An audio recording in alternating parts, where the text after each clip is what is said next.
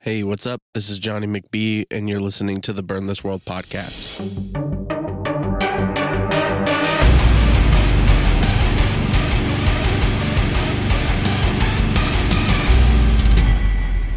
All right, we are here with Danny from Everyone Dies in Utah. How you doing today?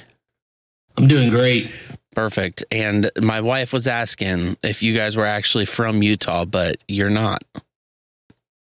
No, Texas, born and raised. I was born in Dallas, but I was raised in Temple, Texas, and I never had gone into Utah until I started touring with the band. Right. And so is everyone from Texas then? Yep. Oh, yeah. Cool. So then we have to get in. It usually takes a while to get into band names, but on this one we'll get straight into it. What's up with the name? So when we were first getting started, we needed a band name because one of the guys had booked a show, and we actually didn't even have a band name at the time. We had a few songs, but nothing like we were like, let's worry about the music, then we'll do the band name when we need it. And so we were kind of on the spot. We're like, oh, what are we gonna do? And so we started looking through a history textbook, and someone saw that Utah had the highest death rate in America at whatever point this book was made. Okay. And they were just like, man, everyone dies in Utah. And we're like, hey, well, why don't we just call ourselves that? And I was like, that kind of sucks, but we can just we'll give them that for now, and then we'll change the band name later. And 12 years later, we're still Everyone Dies in Utah. Hey, I 100% understand that. But I mean, once you say that, though, it's not really a bad name. Yeah. Like once there's the meaning. Now, I don't really have an excuse for my band name, but at least you guys have something behind it. Yeah. And so you guys actually also, I also learned later on that during Pearl Harbor, there's a SS Utah that I'm pretty sure, I don't know if everyone died, but like a good amount of people died on that ship. So look at it that. It still holds true. So like, you're bringing it to fruition at least. Yeah, exactly. Yeah. And so, I mean, that's pretty interesting. You guys were, how old were you guys whenever you started, booking these shows and stuff?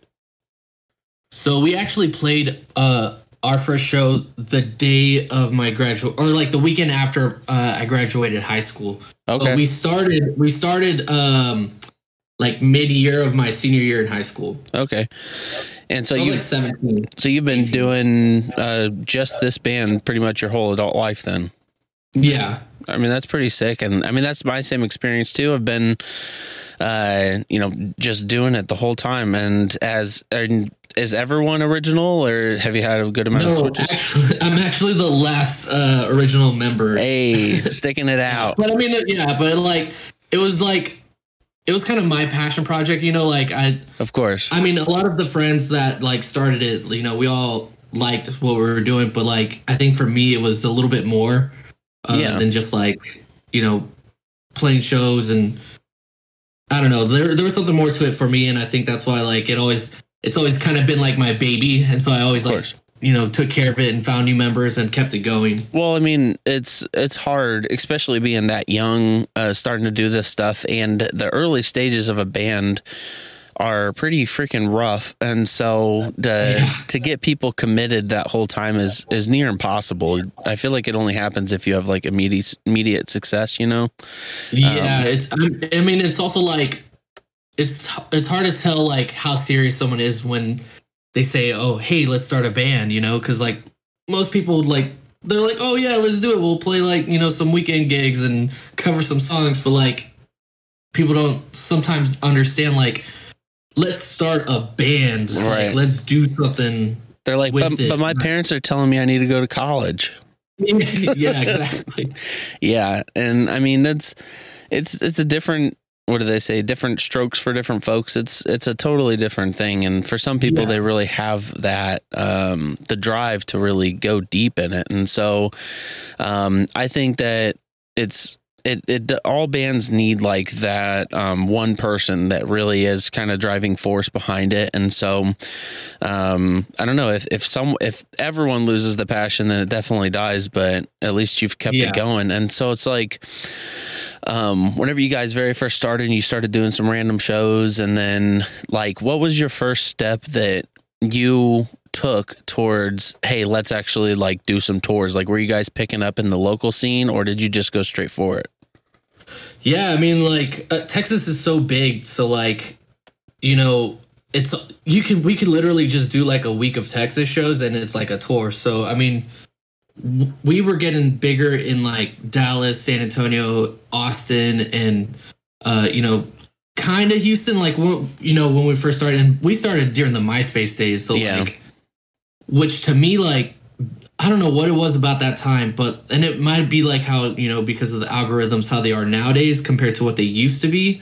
But like back then, like we had so much momentum that we were just like, you know, it just made sense to take that step into like doing tours. And we just started playing outside of our, you know, we started going out to Oklahoma and Louisiana and just slowly going further and further. And so until we were just like, all right, we should get a good working van that can get us to, you know, a few shows, like, you know, a couple week tours and stuff like that. That's like the number one struggle for all bands back then, especially. A lot of bands now rent. Like I still rent whenever we travel, but back then it was like you have to buy a $1,500 van, you know. Yeah, and that's all anyone could afford. But yeah, I mean, how many vans did you guys go through back in the day? Oh, let's see. So we had a conversion van. Oh, that's what we started into. And then we got a 15 passenger after that. And then we got that one died on a tour. And then we got another one. Man, I think we've gone through like 4 or 5 vans. Yeah. And we finally made the move to a bus, like a old church bus. Oh, dang. Which is like life changing. Like it's a game changer. Did it actually work out for you guys going to a bus?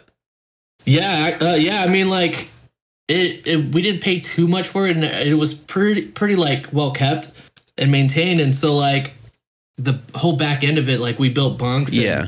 We all have our own beds, which is like way different than a 15 passenger van where you know, like pack like sardines. But that's a risky move, though. It's hard with that. I mean, every time I see a band roll up with an old church bus, I'm like, okay, I'm gonna miss you on like a week of these dates. Yeah. That's a risky business. Have you had any situations in the bus that you've had a breakdown and haven't had anyone to work on it or anything? Like, no, I mean, we haven't. I mean, fortunately, I mean, knock on wood, like we haven't had any like, you know, any problems. Nothing that was like bad enough to where we couldn't like get it fixed immediately. Yeah, well, that's nice. And so it's basically is it like one of the Ford front ends with basically a bus put on the back end? Yeah. That's exactly what it is. Yeah, at least it's easier to work on. It's not one of the like ones you have to go to like a diesel place to get it worked on. So yeah. Well, that's nice. And it is diesel, but like it has like that front end that just looks, it's like the Ford 15 passengers. Yeah. And I'm pretty sure like all the maintenance part of it is basically the same. Yeah. So. Well, that's what saved you, is if it's diesel. Like that's why it's running still. Yep. Oh yeah. Yeah, that's nice. The one thing that we're like, if we're gonna do it, we definitely need a diesel. Yeah, that's the smart one. See, everyone gets these church vans with regular gas that have 400,000 miles, and then they're just screwed. That's nice. It worked out for you guys, because having your own spot to lay down is 100% definitely a game changer. It's touring's brutal, and because I mean, you spend so much time with these people, and it's like, as much as you love the people that you're touring with, like you definitely need your own space, and you need your own you need to stretch out too. Like, I mean, like playing an entire show and like jumping around acting crazy. I'm 30 now. Like it's you know, like I can't just like recover immediately. I need like memory foam, and I need blackout curtains. Like I need like beauty sleep now. Yeah, definitely. And so with you being the dude of the band for 12 years, having probably a pretty good amount of member changes. Just have you? Oh yeah, Yeah. I honestly couldn't even tell you how many member changes we've had. I just said that the other day. I was like, I don't even know. I don't think I could count, because like you kind of get someone for one tour and someone else for the next. It just kind of got to do what you can. Yeah, for sure. Like, and especially like there was like some stuff just didn't work. Like with some people, just didn't work out, and you know, like we just had I don't know. Like at no point I never lost members and was like, well, this is it. You know, like yeah. It's always like there's somebody else. Like somebody else has a passion for this. There's gonna be someone else like to keep it going. So yeah, definitely. So with so many member changes and everything that you've had, because I've had the exact same thing. You know that one person's going to be stopping or can't do the next tour, so you get another random guitar player. Maybe he's from another band or something else that you've toured with. Have you had one lineup? Like, what was the longest stint of the same lineup that you've had over the 12 years? I'm trying to think. I mean, we did 2 albums. Well, actually, no. Even those 2 albums, we had different members. I don't know, honestly. I think maybe about 2 years. Yeah. Well, I guess technically, like, we got a whole set of new members at the very, like, right before the pandemic started. Yeah. So I mean, these guys, we've like since, and it's funny, it's like January 2020 is when we got 2 new guitar players, and that's who we wrote our last 2 EPs with. And it's weird. It feels like it's a shorter time because we haven't like played shows or anything, but like they've been in it for 2 years now, and maybe there was some that were longer, but like it just so many changes that like, I honestly can't even keep up with it.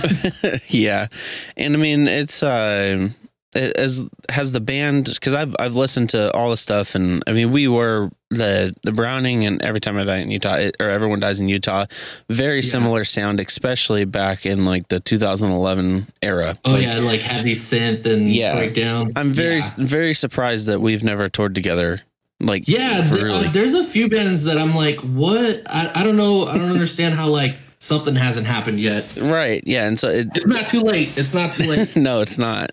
And it's just, it's one of those things that I feel like there was like random opportunities over the years, like where, you know, you guys were on a package that we were contemplating doing or something like that. But sometimes just it doesn't link up, especially with how much touring bands used to do. Like we used to be doing like 250 shows a year. It was nonstop.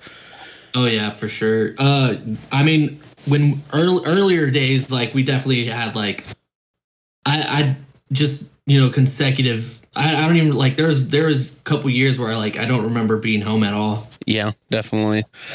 And that is one of the big things that really gets people in the early days of touring, and it's hard to find the bands that can stand through that time. But again, if there's one member that's holding it all together, then it helps. I mean, it does get to a point where it's a little weird even being home now since the pandemic, like being home for Christmas or Thanksgiving, like stuff like that, especially Thanksgiving. I feel like I never was at home for Thanksgiving like ever in my life. There was a few Thanksgivings that we, you know, spent at like our managers or like some random place. And so with touring and starting out and doing everything like that, what was one of the memorable tours early on that actually gave you that inspiration to drive you to be like, okay, I do want to do this for the next 12 years of my life? Like early on, was there a singular tour or moment that you were like, yeah, this is the one that motivated me? I want to say it was probably the tour we did with Greeley Estates. Oh, dang, yeah. It was Greeley. It was The Plot and You. Oh man, there's 2 more bands that I can't remember their names. But I mean, touring around with Greeley, like they were like super cool dudes, and like that tour was pretty long. But it was just like, I don't know, and that think that was like our second tour maybe, and it was probably the more like cross country tour that we've done. Yeah. And getting to see the country, like getting to meet all these different people and playing these shows in like all these different places, it just like, I don't know, there's nothing like it. Like it's funny because I had a band stay with me over or like a week ago because their van broke down, and it's like they went home and they're like, man, this is cool, but like I want to go on tour already. Like they were like, we had the worst time. Like we had, you know, vehicle stuff breaking down, like, which is what happened with us on that same, you know, we've had stuff break down. We get back going. Like there's good days, there's bad days, but for some reason there's something about it that like, as soon as you get back home, you're like, I want to go back out. I would like coming back to the real world just like doesn't feel the same after like touring for such a long time. Yeah. And so outside of touring, what do you do for work? I do graphic design. Okay. So you're full-time creative. Yeah. And so, I think that's super important for musicians and just anyone. And obviously some people might not have that creative aspect, but if you're a musician and you want to live a creative life, there's so many ways to monetize it. And did you? I didn't get into graphic design. And like I started doing graphic design because we needed like a logo, we needed a T-shirt, we need, you know, like, and that was about to be my next question. It led me into a career of graphic design, and now I found a job that, you know, I work remote. So like right before the pandemic, we had like maybe 2 tours that I was able to do just on the road, like, and it was like perfectly fine because, you know, I got mobile hotspots. So as long as I have Wi-Fi, and the only hard part was that, like, with the job that I work for, we start working at 8 Central Time, and so no matter where we went, I had to just like keep track of like definitely the time. And I was like, I would have to make sure like, hey, let me know if we're gonna drive through any time changes or anything like that, just so I know to set my alarm to a specific time, right. Just so I can wake up at, you know, when I need to for work. Yeah. And I mean, it's awesome because that's what I was going to ask. I was like, did you learn it from doing DIY band stuff forever? Because like I feel like right now I could be a graphic artist with just how many flyers I've made, T-shirt designs for the band, like all this crap. It's so you guys have always been very much like DIY on a lot of the stuff. Oh yeah, for sure. I mean, it's weird because like, and it could be just like something that, you know, because we didn't have a lot of money starting, we were just like, all right, I'll do it. Exactly. Or, you know, like it, and honestly, I think that's all it was. Like graphic designers I know from experience, graphic designers are expensive. Yep. So, you know, picking up a trade like that, you know, definitely helps out a starting band. Yeah. And I still do like 90-80% of all the graphic design stuff that we have that we put out. So right. Yeah. And it is like especially starting out, man. And I always felt bad because I don't want to like, you know, lowball an artist, but I'm like, I need 5 designs for this tour and I don't have $500. So like that's even $100 a design is kind of, you know, really skimping out. But it gets up there. But like, what can you do when you're a band touring full time, making not enough money to pay for gas, even to like, how do you come up with the money for it? So yeah, a lot of times it was, you know, making designs myself or having a friend do it. And it's so definitely. And that's one thing I really love about music in general and being a touring band. A lot of it, especially early on, is so DIY that you really pick up a lot of skills. I would absolutely not be the same person, be able to manage myself under stressful situations or all this time management, all this kind of crap. I picked all of it up from touring. Definitely a lot of problem solving. Yeah. I mean, we program our own light show. I did too, which is just like the most random thing that like, you know, like random skill. But like, I also did like, so in high school, I did musical theater and building sets and like acting and all that stuff. So like all of that stuff, like I brought to the band. Yeah. And so Well, and you can transfer all it. the DIY stuff definitely helps. Yeah, and you can transfer it to real world jobs. Like over the course of the 10, 12 years, whatever, I've been like, okay, what kind of real world jobs can I transfer my skills to? So I've thought about like travel agents, like I've thought about all this stuff, like just bands would be great movers. Oh yeah. Pack up pack up someone's house and then like take it across country, like perfect. Mm-hmm. And that's funny you say you programmed your own light show, because I did too. I did a bunch of Twitch streams programming the Browning lights for whenever I bought a big rig, and everyone's like, why are you doing this? I'm like, well, why would I have someone else do it? Yeah, if you can figure it out, then like the most expensive part of all of it is getting the lights. Yeah, and then also, I think there's a lot more of a personal touch when someone in the band is involved with what's being created. So whether it's for sure a shirt or the light, no one's going to care about syncing your music to your lights that much besides you.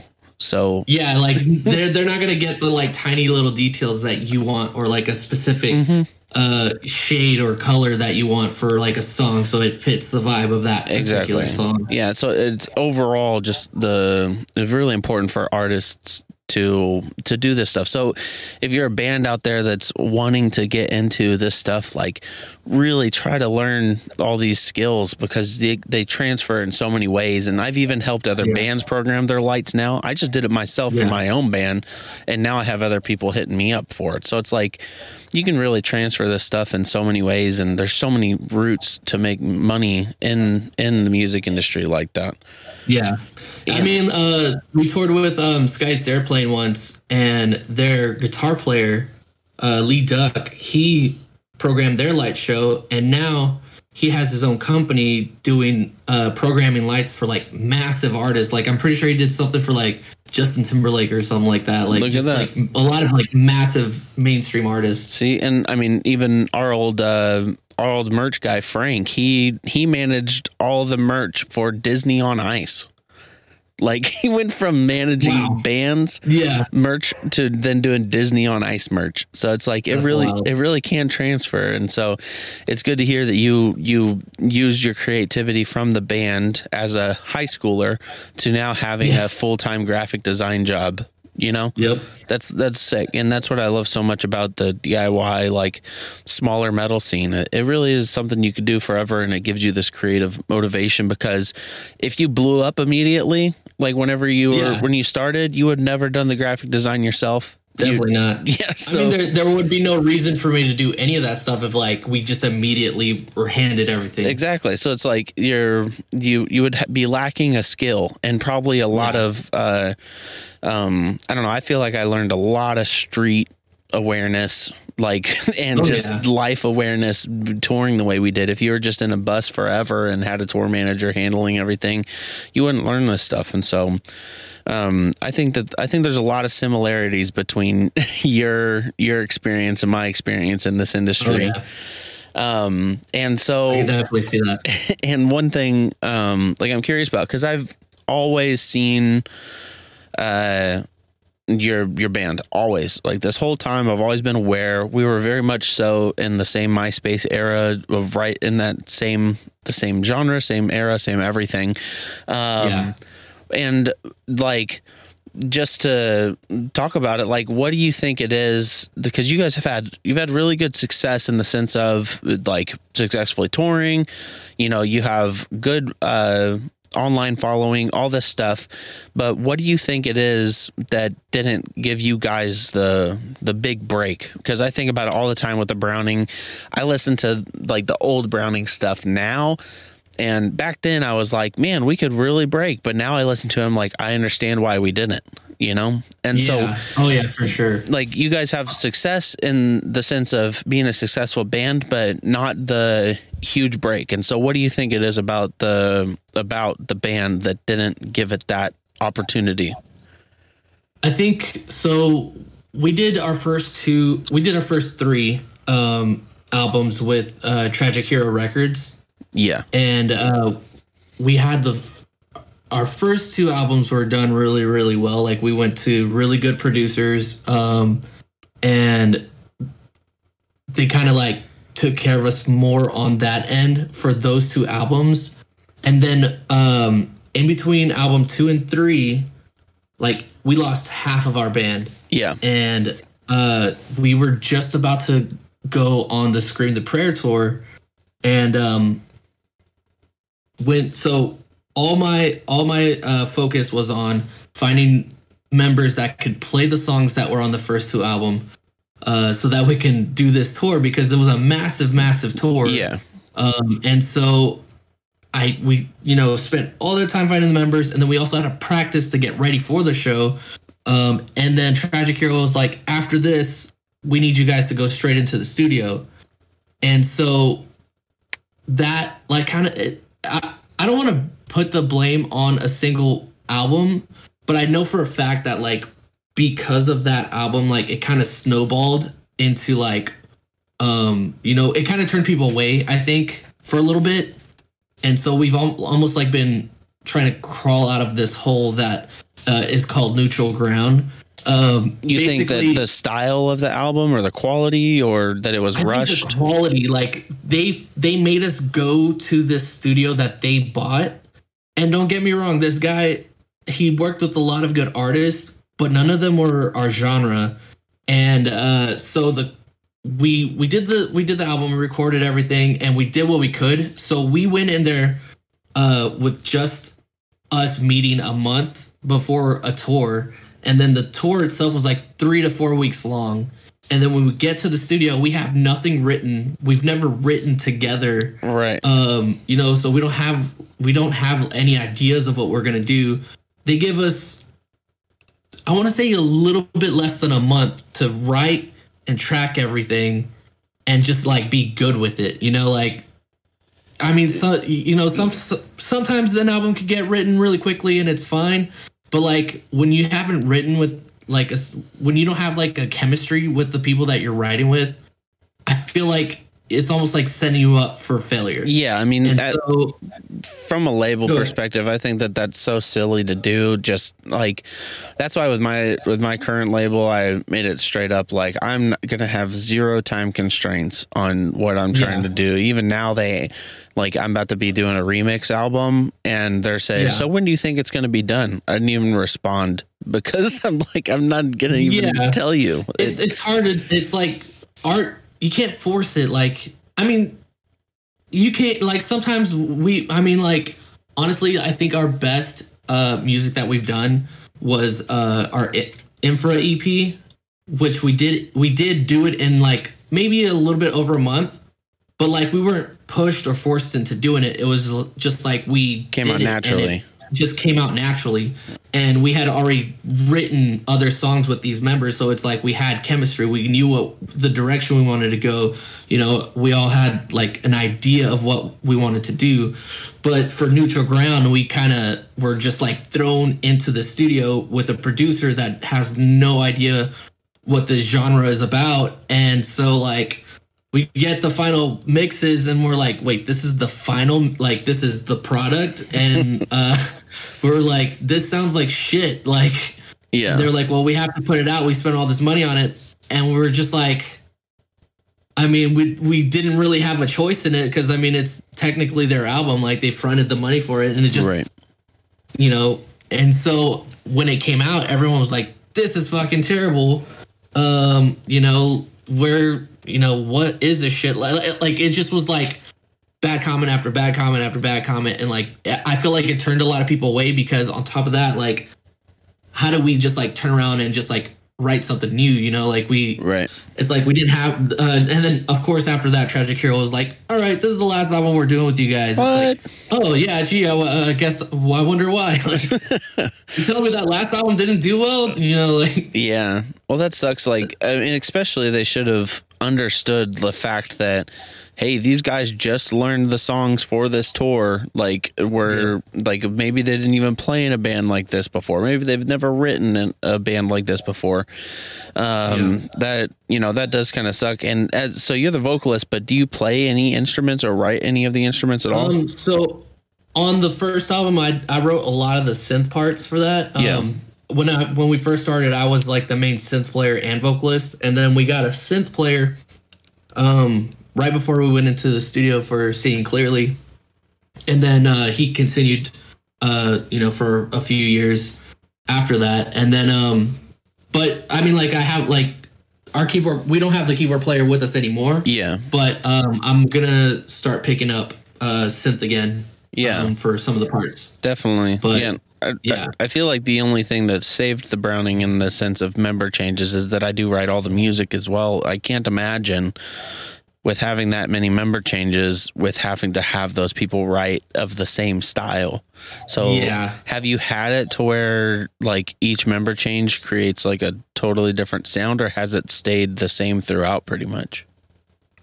I think there's definitely like a change. But from like after Neutral Ground, we kind of all like had a standard, and we were just like, all right, not going to terrible studios. And then also making sure that like, we come in with a plan if we do go to a studio, and like we got to make sure that it's like solid. And then just like we feel like EDIU has a sound, but at the same time, like I don't want to like put us in a wall or in a box and be like, this is what we have to write. So like I definitely like when when we would get member changes, I did like when they brought their own flair to everything. Because I think the one consistent thing throughout all these albums is my voice. Like my voice is in everything. So like, if anything, at least that's going to tie together the sound, in the end. But like, and so even after like Polarities, like I wasn't the singing vocalist until our third album, which was like the worst timing for me ever. Cause like I did choir in high school, but I wasn't a rock and roll vocalist at the time, like I was just doing screaming vocals. And so I had to pick up singing and screaming. And so like writing singing parts wasn't my forte. Yeah. And I think I've obviously progressed since then. And I've gotten, better and better, but like, I don't know. I definitely have never liked the idea of just like writing one particular style. For sure. So people don't realize how difficult it is to me. I can scream all day with the most grit possible, but when it gets to adding grit to a clean singing note, it's very difficult. Like it's something you have to get a lot of practice on, and it's even still I've gotten pretty decent at it. But if I try to do like a whole Metallica song or something where he's like really getting it, dude, I start like coughing. It tickles my throat. I can't do it like that. It's like a totally different kind of grit.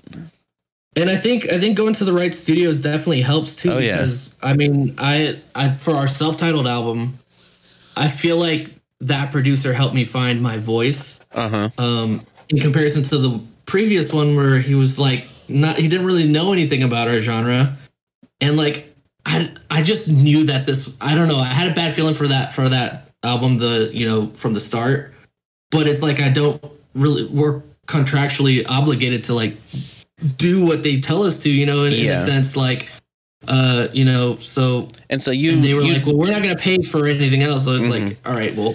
And so you trace it back kind of to that. And what year was that? Oh man, I don't know. Right. It all blends together. I think it was 2013-ish. And so that was kind of right around your time to really be breaking, especially if you were doing like Scream the Prayer. And so it really does suck. Labels can really put bands in bad positions just by being too demanding in that sense. And I really think all labels should remove all time constraints whenever it comes to stuff. You got to give the artist the chance. I mean, the amount of revisions, because I mixed and mastered this whole last record myself too. So I wrote, mixed, and mastered everything. Yeah. And I think it took me 2.5 years. And I was working on it pretty consistently. So to think, hey, you have a month, I'd be like, see ya. Like, I don't know what I would do. I'd be like, that's not an option.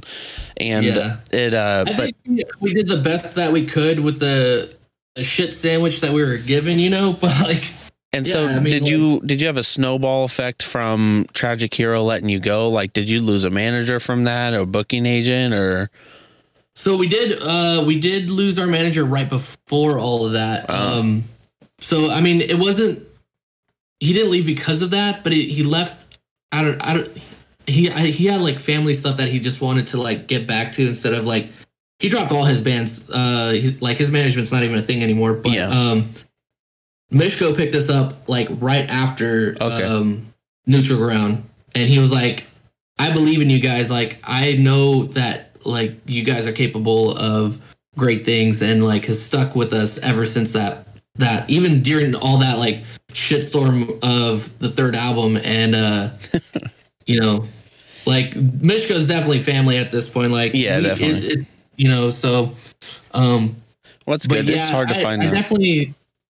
Oh yeah, it's definitely hard to find like a trustworthy manager. And one that is understanding. Like my manager, I've been with him now for, it's probably pushing 7 years, 6-7 years, and there's some tours, even when you are, you know, you could be on your best tour you've ever done, and you could come home and not have any money. Like, it's just, you kind of expect it. And you definitely got to find people in the industry that are willing to work with you. Like my manager says, if you don't come home with money, then I'm not getting money. And that's how it should be. Like, I think really the whole industry needs a new, like standard contract. I think managers should work off of, instead of 15% of all money, they should make like 15% of profit. Or even like 20% of profit, something to where there's got to be profit there for them to be able to gain any money. And that's kind of how my managers worked, but kind of more on a handshake rather than a contract. And for sure. It's just, I mean, it's hard. And even back then, so if you guys did Scream the Prayer and you were, you know, first or second band on the bill, I mean, we actually had I think we were like sixth. We had like a really good spot on that tour. Oh, really? There you go. Yeah. Sixth. How many bands were on the freaking thing? It was a long show. I think there was like 12 bands. Jesus. It was like a festival. Yeah. I mean, I think we never got offered Scream the Prayer, but I was always fans of all of the Christian bands. Impending Doom, probably the most influential band to me. And then I loved For Today. I was all about For Today, 100%. Yeah. Who was headlining the Scream the Prayer that you did? Impending Doom. Yeah. So I found the flyer. So it's 9 bands, and we were 4th on the package. That's not bad. Yeah. Yeah. But I mean, it was definitely like, it was like a good spot every, you know, like, cause we got to play right when people were like starting to get hype. Yeah. And the thing is, like, so even being 4 of 9 on a package like that, or it's, I don't know what you guys were getting paid, but it wouldn't be obscure for it to be like $200-$250 a night or something like that. Yeah, that sounds about right. Yeah. And so it's like at $200 a night, and plus with 9 bands, you're competing with 9 bands for merch. So you're probably making like hopefully $500, you know, maybe a crazy night, make $1,000. It's like, it's really rough that you would see this band, oh, they're halfway on the package, their logo's really big and it's a big tour. There's, you know, 500 to 1,000 people here every night, but they're getting paid $200. People don't expect that. And it's hard to, if you're in a diesel freaking bus getting 8 miles a gallon, maybe 10, it's. Oh no. Back then we were in the 15 passenger, but like still, I mean, it's still not much better than the bus. Whenever I'd run budgets for tours, I run about $150 a day in gas is what I expect.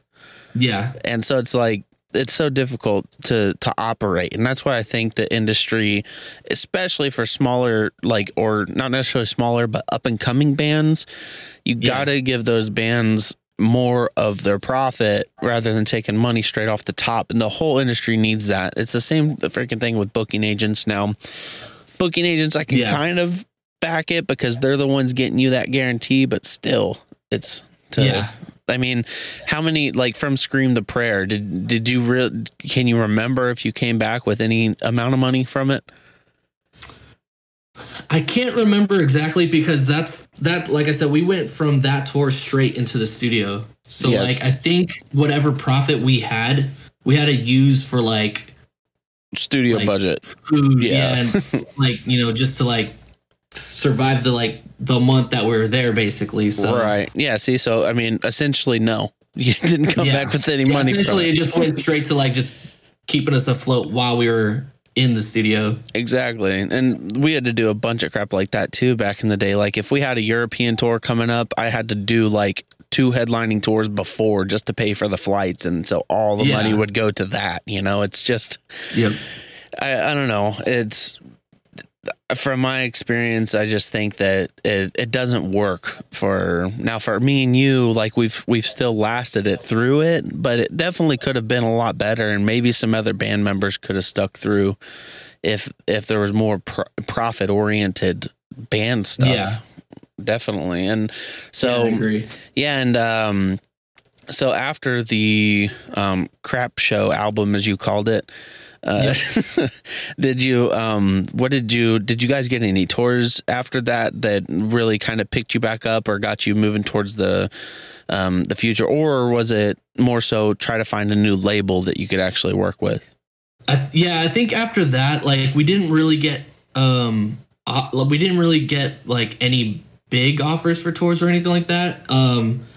So I think after we kind of like realized like, all right, we're not going to be able to do anything with this album. Like we need to like get in the studio immediately and start getting out new stuff so people can kind of, because you can't tell a listener like this is what went wrong. Like you can't reach everyone and tell every single person that was like, this band used to be so good, what happened? You know, you can't reach all people. So like, and tell them like, hey, it was bad production from a bad studio, from a bad label that put us in a bad situation. Right. So we just had to like get back on it and write new stuff. And so we wrote Exodus at the time, and we used that single to pitch to other labels and to show them like, hey, it's not necessarily that we were on a downslope. It was more like we were put in a bad, like, you know, this is what we're capable of. Right. And so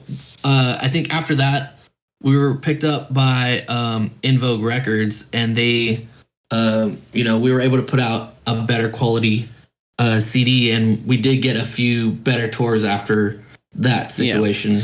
And so that's interesting. I remember, I obviously know Tragic Hero, and I also very familiar with In Vogue.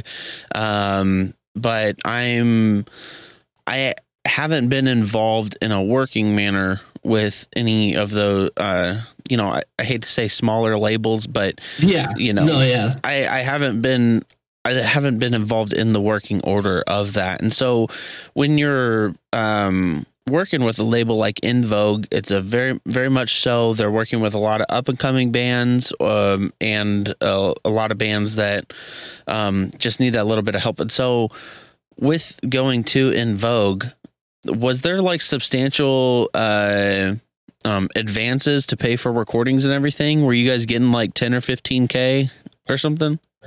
No, I don't. I need to start remembering this stuff because I know it's like pretty important, but I don't remember. I don't remember. It wasn't a big budget. I know it wasn't a big budget, but also In Vogue had a studio, and they were like, if you go to this studio, we'll do the whole album, like, and we'll do the whole 10 songs that you guys want to do. But this time we did our homework. We're like, let's make sure this studio actually does our genre and can give us a better product than the last label that was like, go to our studio. Right. And In Vogue had more bands kind of relative to the sound, definitely. Yeah, exactly. So we recorded with Nick Ingram, and he's done like he's done like Hawthorne Heights, their newest stuff. Yeah. He recorded Convictions.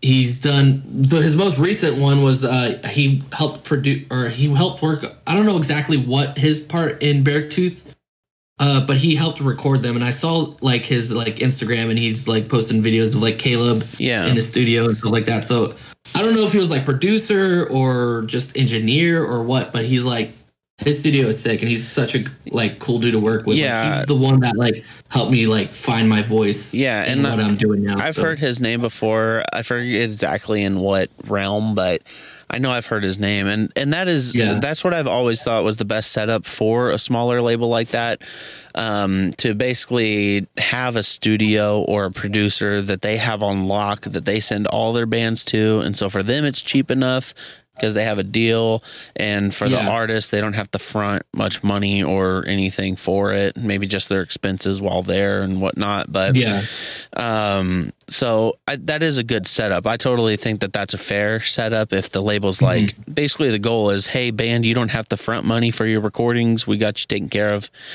no matter if it's with their producer or with money involved. Because I know that there's not, big budgets in labels like that. And so did you have a good experience with working with In Vogue, just as far as the press and all that kind of stuff, or was they pretty much getting you in the studio? They were okay.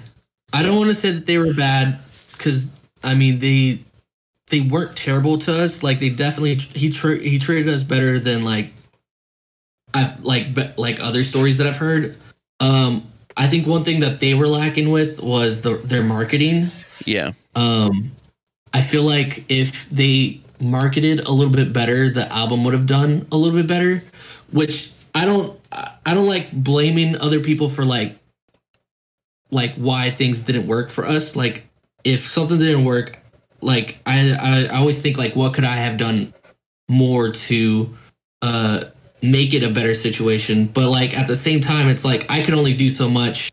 Like, I'm not a marketing genius, like I'm not like I feel like if there was a book on like I'm sure there's a book on how to market your band, but like I don't know that stuff. Like, I'm a graphic designer. I also do acting, but I also do whatever, but that's not my forte. And like, it's not like every band knows exactly how to like be every piece of the puzzle, I think there's a lot that goes into like making a successful band. And if like nobody knows that your album's out, like it's not going to do well. And so like, if in it, on top of that, it's like, it's your label, like the bands on your label, you want them to be successful, because then in the long term, you'll be successful. And so like, I didn't see them pushing our album as much as like I would have liked. They wanted us to tour more, and I feel like at the time we didn't have the members that just like were willing to like get out on the road and just like do it. Because when we did Seeing Clearly, it was our first album, but it was the most successful. We went out and we toured consecutively. Like, we were gone months at a time. And that was like, and I feel like there's no better way to make an album successful than to like get it out in front of people. Well, so, and it's interesting to me whenever labels are like so pushy about going on tour, because really a label has nothing to do with tours besides the fact you sell CDs on tour, right? And so whenever a label is like, hey, you need to be on tour when the album comes out, to me that's me, or they're like pushing, hey, you need a tour, to me it's just like, you're trying to get away with free marketing here, because like, I'm going to market it on the tour, which means that you don't have to put money into Facebook ads or whatever. Yeah. And I think also it's like a weird transition time too, where like nobody's buying CDs, like everything's changing over to streaming. Like, it's different now. Like, it's different than it was like when we first started. Like, when it first started, people did buy CDs because there wasn't Spotify, like it, I don't know.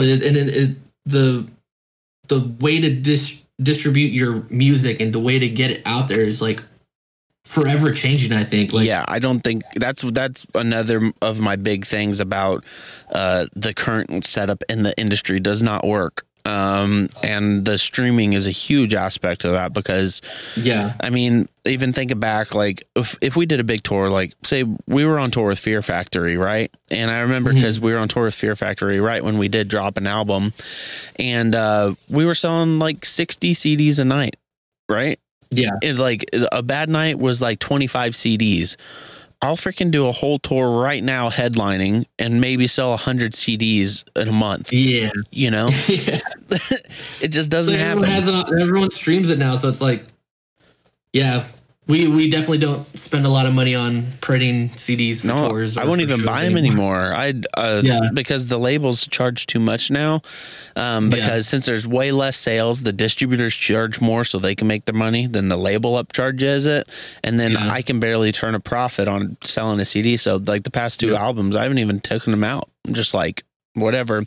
And it sucks because it's just turned into like this collector's item, and whereas it used to be a lot more. It's weird that like the vinyls and cassette tapes are selling more than CDs. Right. Yeah, that's true. On this newest Browning record, we've sold more vinyls than CDs because they're like, well, if I'm going to collect something just for that, might as well get a freaking vinyl.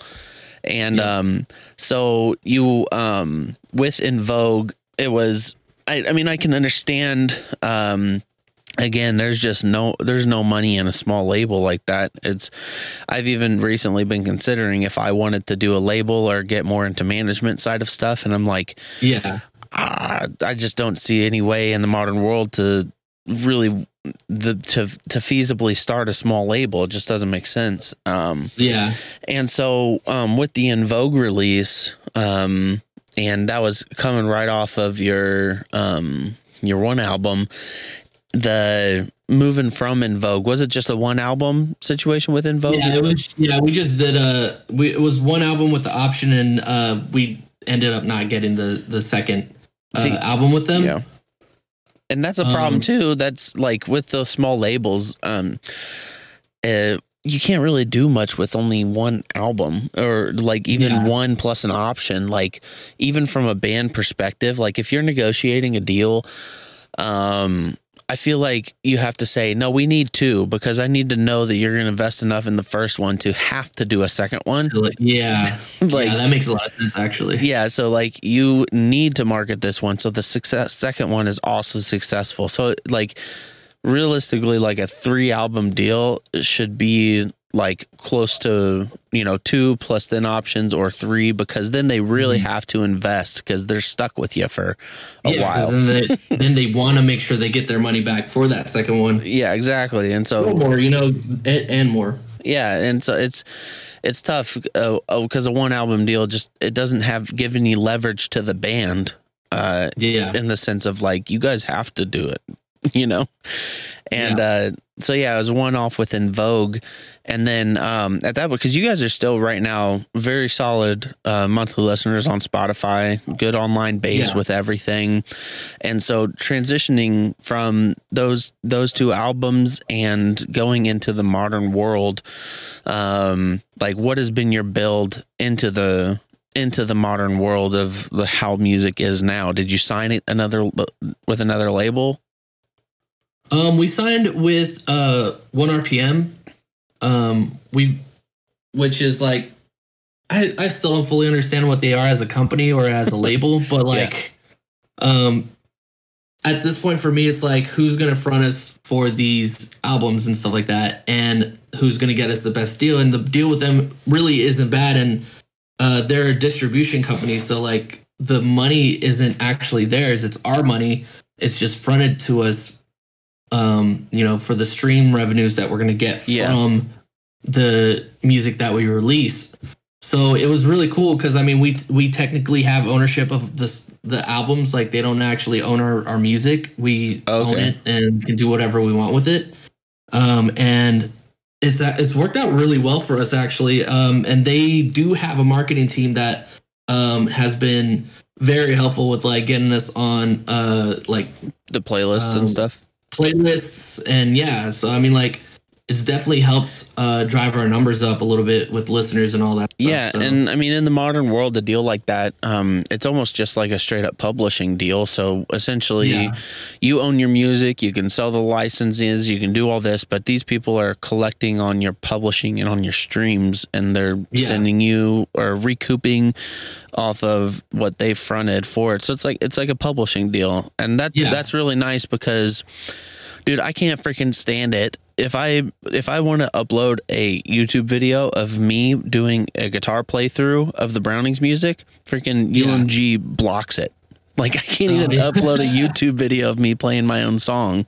Yeah. And so, because someone else owns it. And so a deal like what you guys are in, for people that are in bands trying to do stuff in the modern world, a publishing deal is a really good option rather than giving your rights away, because the thing is, there's so many revenue outlets for the rights of your music with YouTubers, with Twitch streamers, with little placements. If you own your music 100%, you can do so much stuff with it rather than just, getting blocked by Universal for your own music. Yeah. And so that's cool that you guys worked out that deal. And so you're still currently in that deal right now? Yeah.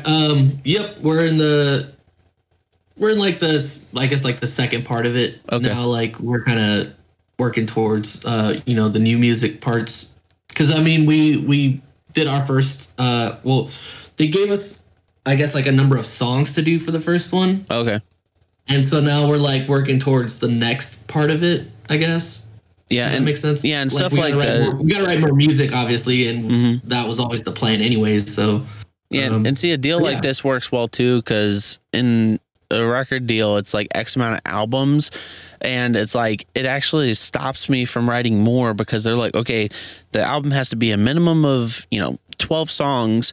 But if it's any more than that, we're not paying extra. And so I'm like, well, then I'm only going to give you 12 songs. Whereas, I'm not going to give you more for less money. Whereas for like a deal you're in, it's especially in the modern world, because things are much more about singles to get on playlists and stuff like that. And so it makes sense to do a publishing deal per song or per X amount of songs. It makes a lot of sense. And I saw you guys did a cover. Have you had success with that cover?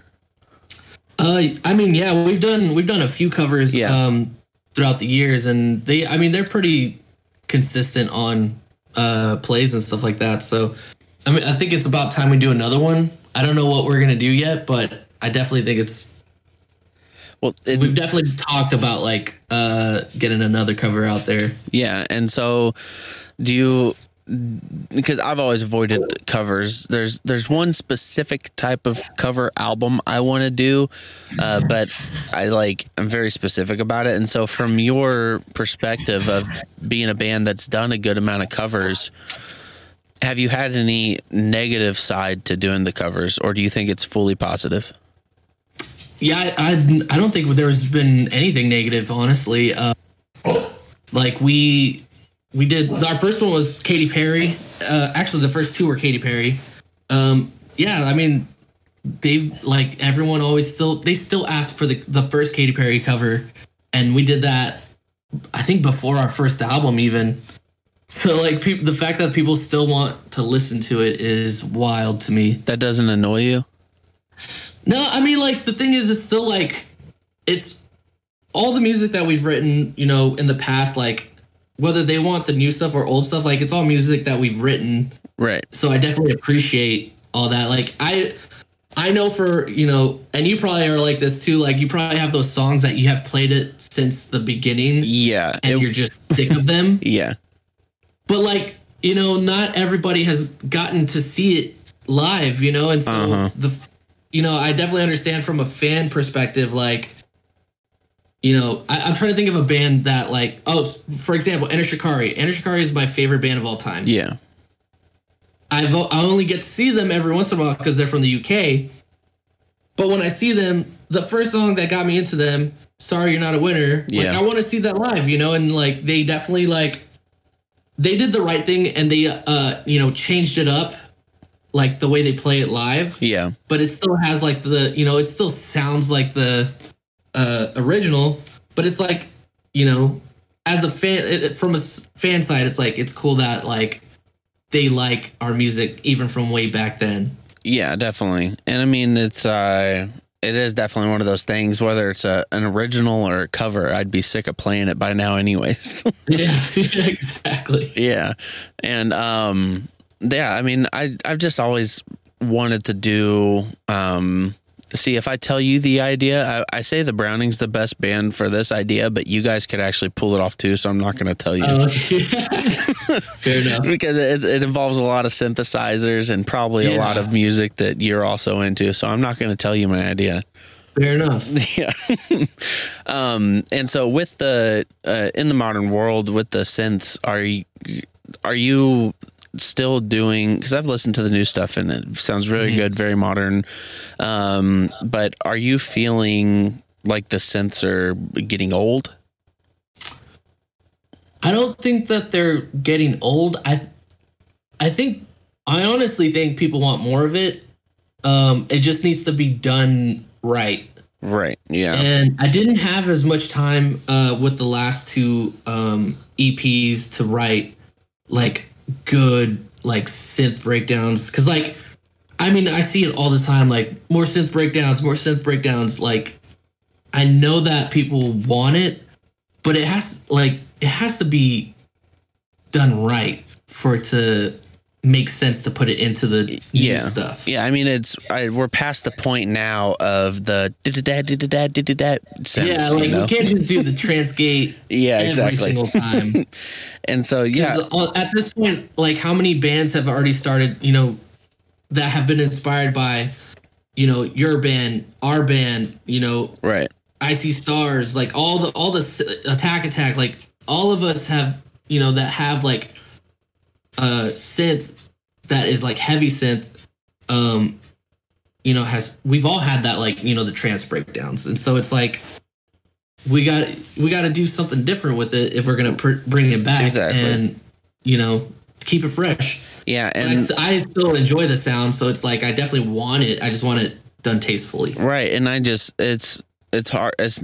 I do notice that pretty much every band that was like a mainstay synth band has pretty much cut it, or at least gone very background. I think the only bands that are like bigger bands that are still doing it full on would be like Motionless in White, and even their stuff a lot of times it's still backing off of it quite a bit, but they'll have some that are still very synth heavy. But pretty much any of the mainstay bands have stopped doing it as like a heavy metal synth band. And so I'm curious if in the modern world, you would think that in the modern world more electronics would be welcomed, but I think that you're right. It can't really be trance synths. It can't be those big standard like leads. I think it has to be done in a more creative, interesting way. And so moving forward, like, do you think you're going to outsource synth stuff, or you said you picked up some software and stuff to be able to do it more yourself? Yeah. I'm in the process. Like I have a MIDI synth, and I have a few plugins that I really, really like the sounds that are in it. And so like, so when we lost our keyboard player, it was almost like we had this void. Like we have a sound, like our sound, like we always have had keyboard or synth or something in there. So like and it's not that it's not in the new stuff. It's just not as like prominent. Yeah. And I feel like it's, in each album, there's always been like a little, like some songs where the synth is like taking the lead in for, the song. And there wasn't any songs that I can like remember that had just like that synth part that I was like, that is the sickest synth I've ever heard in any song ever. Right. And I want to bring that back. Like there's a lot of like synth breakdowns and stuff that I wrote in the first album that I was like, I want to do stuff like that again, but I just want to, I don't know, I just want to do it right. I don't want to just do it because people want us to do it. I want to do it because it sounds amazing with whatever song we're working on. And I mean, I've especially with this new Browning album, I kind of did, I thought about that a lot because, as much as it sucks, or is awesome, but goes both ways. If people like, yo, Burn This World is the best album ever. That was 12 years ago. And I'm just like, dude, like, I'm working really hard here, like, give me a break. But I do like try to contemplate of like, why is it that people keep saying that? Why is it that people do that? And, what did they like about it so much? Yeah. It was like, got to recapture it somehow, Yeah. And so that was a big focus on this last album of like, I started realizing like with the Browning, it was pretty much all the fast, heavy stuff that people was very attached to. And I used to not do any clean singing in the Browning for the first like 3 records. And Started doing a little bit more, but it really was all the songs and style. Everyone wanted this fast, heavy, fast synthesizers, this, all this crazy stuff. And so I was like, okay, I need to capture that in the modern world and try to bring back that essence. And I think that even not only just with like our bands specifically, but just that time period had something special about it.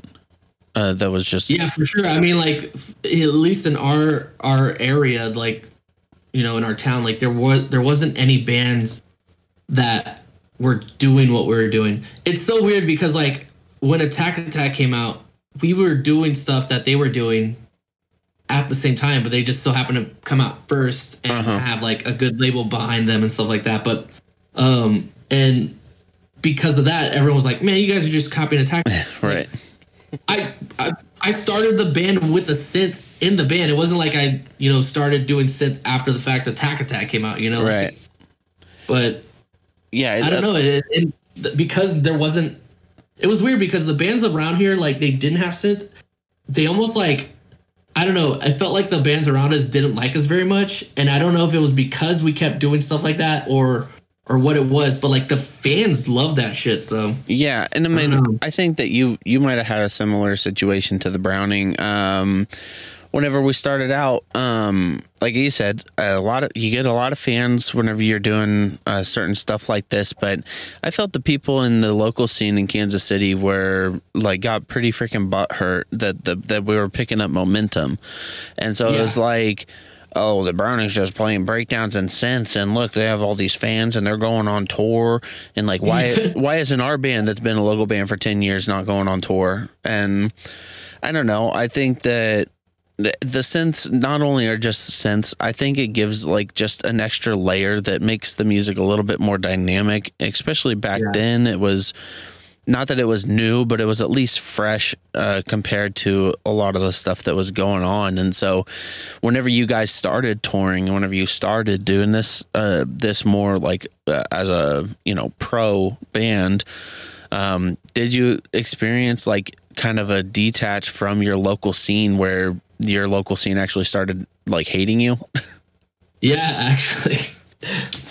Funny you say that. Yeah, there's a venue around here that they still kind of have like shows every once in a while. They're not like massive shows or anything, but apparently there's a rule that EDIU can't play there. It's one of the like top 10 rules that they have there. Yeah. And I was like, okay, I don't know what we did to you guys to not want us to play, because like we've never played at this place. I was about to say, did you play there like 30 times? We've never played at this place, but one of the rules is that EDIU cannot play there.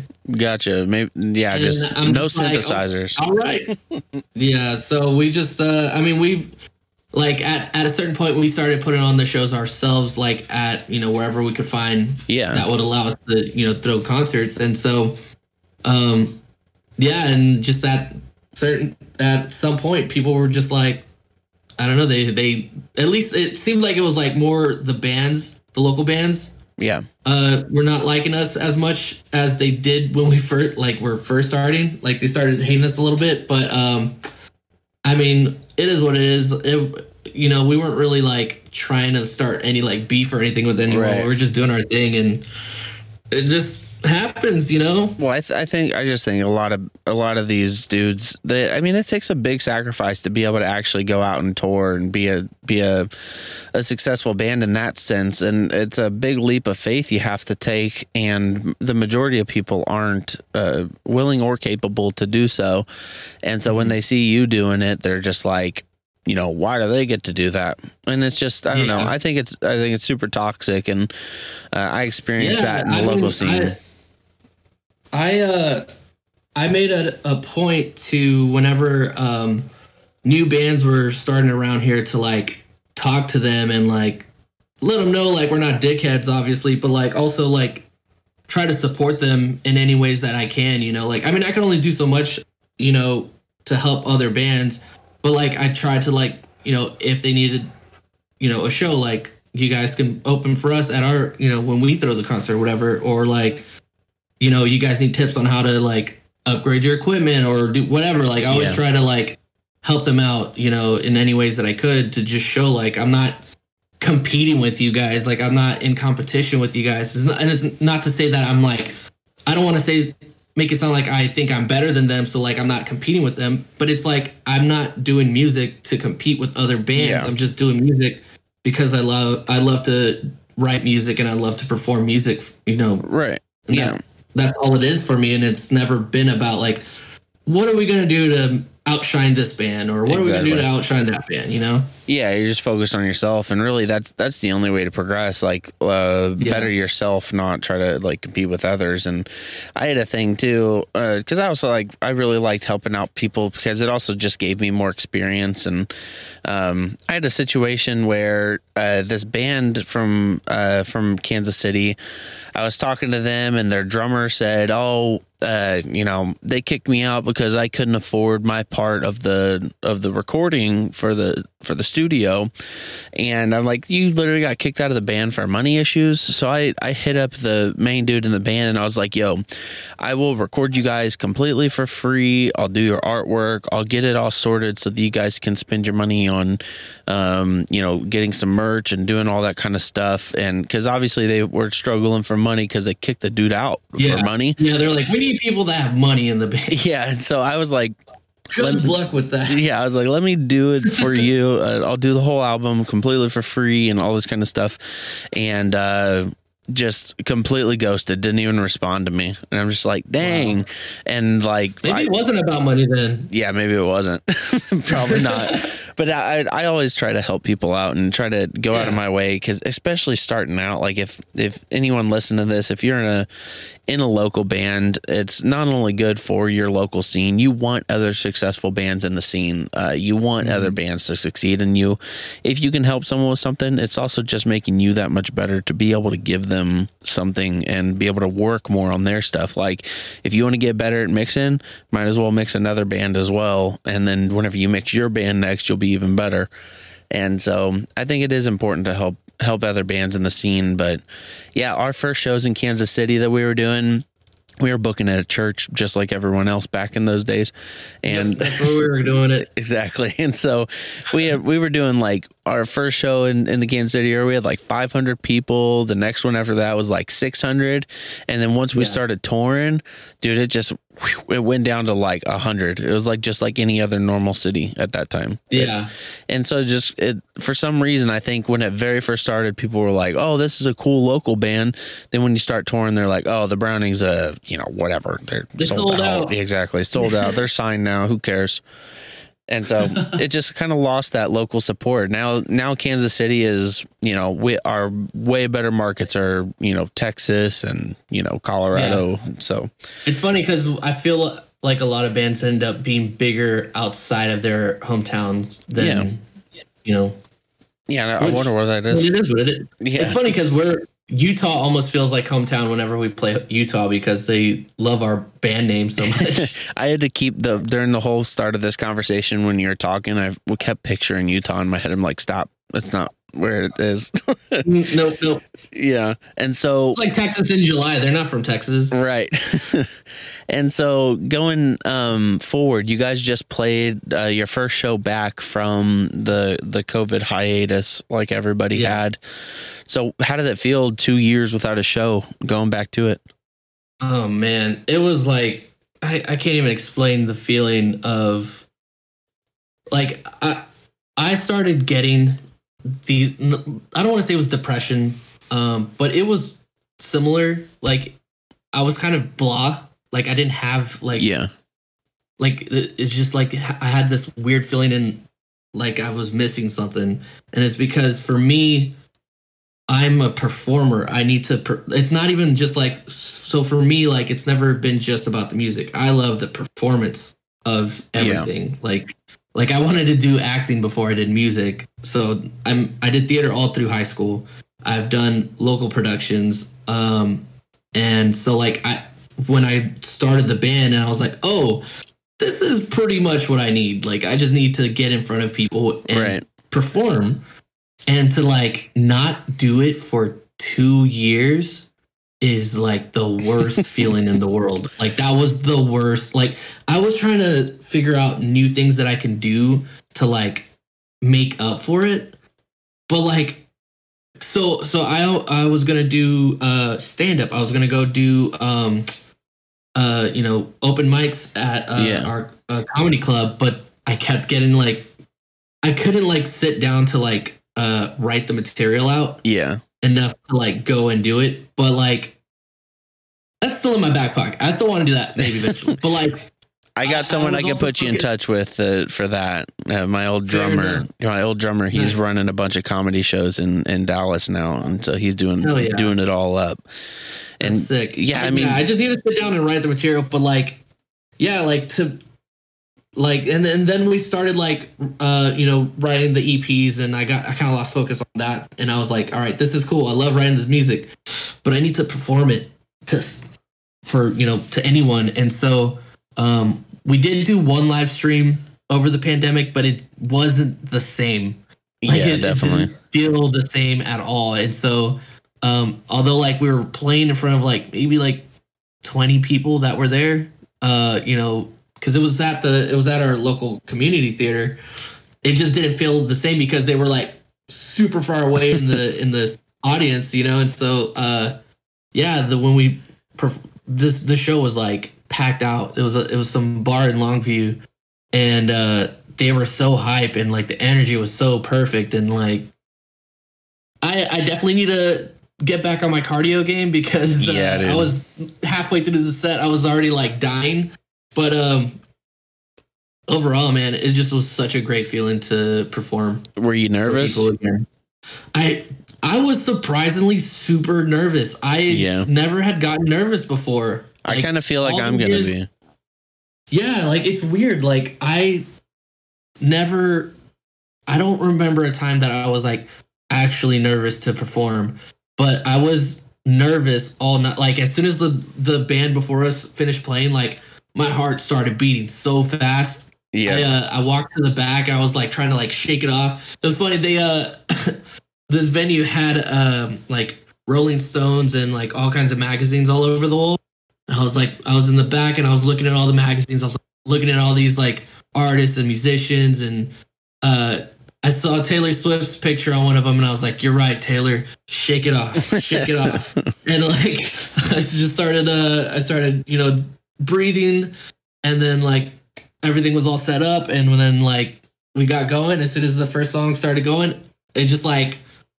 It was like riding a bike. Like I just got right back into it. Except, when you haven't rode a bike for a long time and you get really tired, like, about a mile in. Right. Yeah. I think that's my nightmare right now. I'm like, I need to start working out. I need to start running because, I already moved too much, and, I'm definitely am 2.5 years older than the last time I tried doing it. Yep. So I feel like I'm going to be nervous too. I mean, I'm even nervous just like the fact that we're booking dates right now. I'm like, wait, I'm going to have to do that. I'm excited. It's going to be fun, and I know it will be, but I'm kind of nervous about it for whatever reason. It was weird because I even missed like the load ups and load outs. Like I was like, man, I missed this. Like as I'm lifting like the heaviest thing in the world, I'm like dying. I was like, all right, let's do that again. Yeah. And so was this the first show with all of your new members in the band? Yeah, this was actually all their first show with us. So it was a pretty big show for them, pretty big show for us. As a band, like, it was pretty awesome. It was a good show. I'm sure it's going to be a little surreal going back into it after this. And I even said, like, me and my wife, we've been together for 4 years, but like the majority of it's been throughout this COVID thing. And even leading up into it, I was kind of chilling on touring a little bit because we were getting married and all this stuff. And so I'm like, her family has never seen me in full on tour mode or band mode or anything. And I'm like, they're like, oh, you're going back out on tour? That's cool. I didn't realize you were doing that again or anymore. And I'm just like, well, I've been waiting. And so it's one of those things that it almost got brought out of my life so hard that thinking about it, it's like weird feeling that that's what I've been doing my whole life. And now, now it's time to get back into it. It is a little nerve-wracking. Yeah, it's going to be weird once we tour again because me and my wife, we've been together for I'll mess this up. I think 7 years. Yeah. 8 years? 7, 8 years. We got married last year in May. And so this is like the longest time that we've like spent where there's hasn't been any touring. Yeah. And so like it's gonna be really strange whenever like I have we have to spend time apart. Like I don't know what that's gonna feel like. Yep, and I'm going through that same thought process right now because we had a baby at the beginning of the pandemic too. So nice. The whole 2.5 years that we've been here, I've been with them 100% of the time, and so we've all kind of got accustomed to that, and so it definitely is adding a whole new element. And I think a lot of bands are going through that right now, though. Because you put people away for 2 years, and life's gonna hit pretty hard, had to have got jobs or they had kids and all this stuff. And so I was actually just talking to my drummer about it. He was like, I know like 5 bands that are thinking about breaking up right now. And he was talking about how no one could find support on the tours because all the support bands need too high of guarantees. I'm like, yeah, because they got to make it worth like leaving everything. Yeah. And so do you think that whenever things finally get to being more full-time, do you think that you guys are going to try to full-time tour, or do you think it's going to be more of a every couple times a year or something? Yeah, I think we're definitely going to be more selective. Just because, like you said, it has to be worth it. And if it's not, then especially like, because me and my wife are trying to have a baby, and like if we're gonna pack everything up and leave for weeks or months at a time, like it has to be worth leaving. And that's just me. Like that's not. I don't even know what the thought process is for everyone else in the right. And I know that everyone in the band has like things happening and going on in their life too. So like. And as far as the worth goes, what do you put at a higher value? Worth as in growth for the band, or worth as in monetarily? I think just growth. That's for me at least. Like obviously, I can work from tour. So my money, I'm gonna make money regardless of if the tour itself does well. But and obviously, like that's kind of rare. So like none of the other guys have jobs where they can make money while they're gone. But so like I think it's a little bit for me. It's growth. I think for everyone else, it's a little bit of both. Right. Yeah, and that's the biggest thing to judge right now. The hardest thing to figure out moving forward is all of that. And so I mean, moving forward, I think you guys are in a good spot as far as your deal that you have to be able to put out more music more selectively rather than being forced to by a label. And so I think that you guys are in a pretty good position, and like I said, you have good numbers online right now, so everything looks really good. So you guys are just working on some new music, playing some shows whenever you can, and heck yeah. And so moving forward, you working on music like right now, or what's the plan? I was literally writing one of the new songs today because we're trying to pump out like a single every month, basically. That's the way to do it. Up pretty soon. So like, so we're just in full on write mode / kind of like hitting a one-off show every once in a while, but we're working like it. We might not be doing massive tours or anything, but like we're definitely working, to progress. Well, I think that the COVID situation allowed or showed bands you could be a successful band without having to tour full time. So I think you guys are going in the right direction as far as the current deal you're in, and then just focusing on those few really important shows. So I think you're doing it right. Awesome. Thanks. I appreciate that. Yeah, man. And we got to get some shows going too, because our bands are way too similar to have been 12 years to not have done something. Have we not crossed paths at least once? It's crazy. And so, I appreciate you talking to me. I mean, our situation is very similar. Our growth early on, and even dealing with the crap label situations, we've had a very similar thing. And it's nice to hear that. To not feel like you're the only one Yeah, it's validating. Right. You're like, hey, we're doing it. Like, all right. We're doing it together. Yeah. Yeah. Well, yeah, Danny, I appreciate you talking to me, and I'll be hitting up your DMs here soon about a few different things. So I appreciate you, man. Thank you. Yep, and everyone Dies in Utah, go check out all their Spotify, all their Facebook, all the good stuff, and be looking for that new music. Yeah. Sweet. I'll talk to you later, dude. All right, talk to you later. Peace.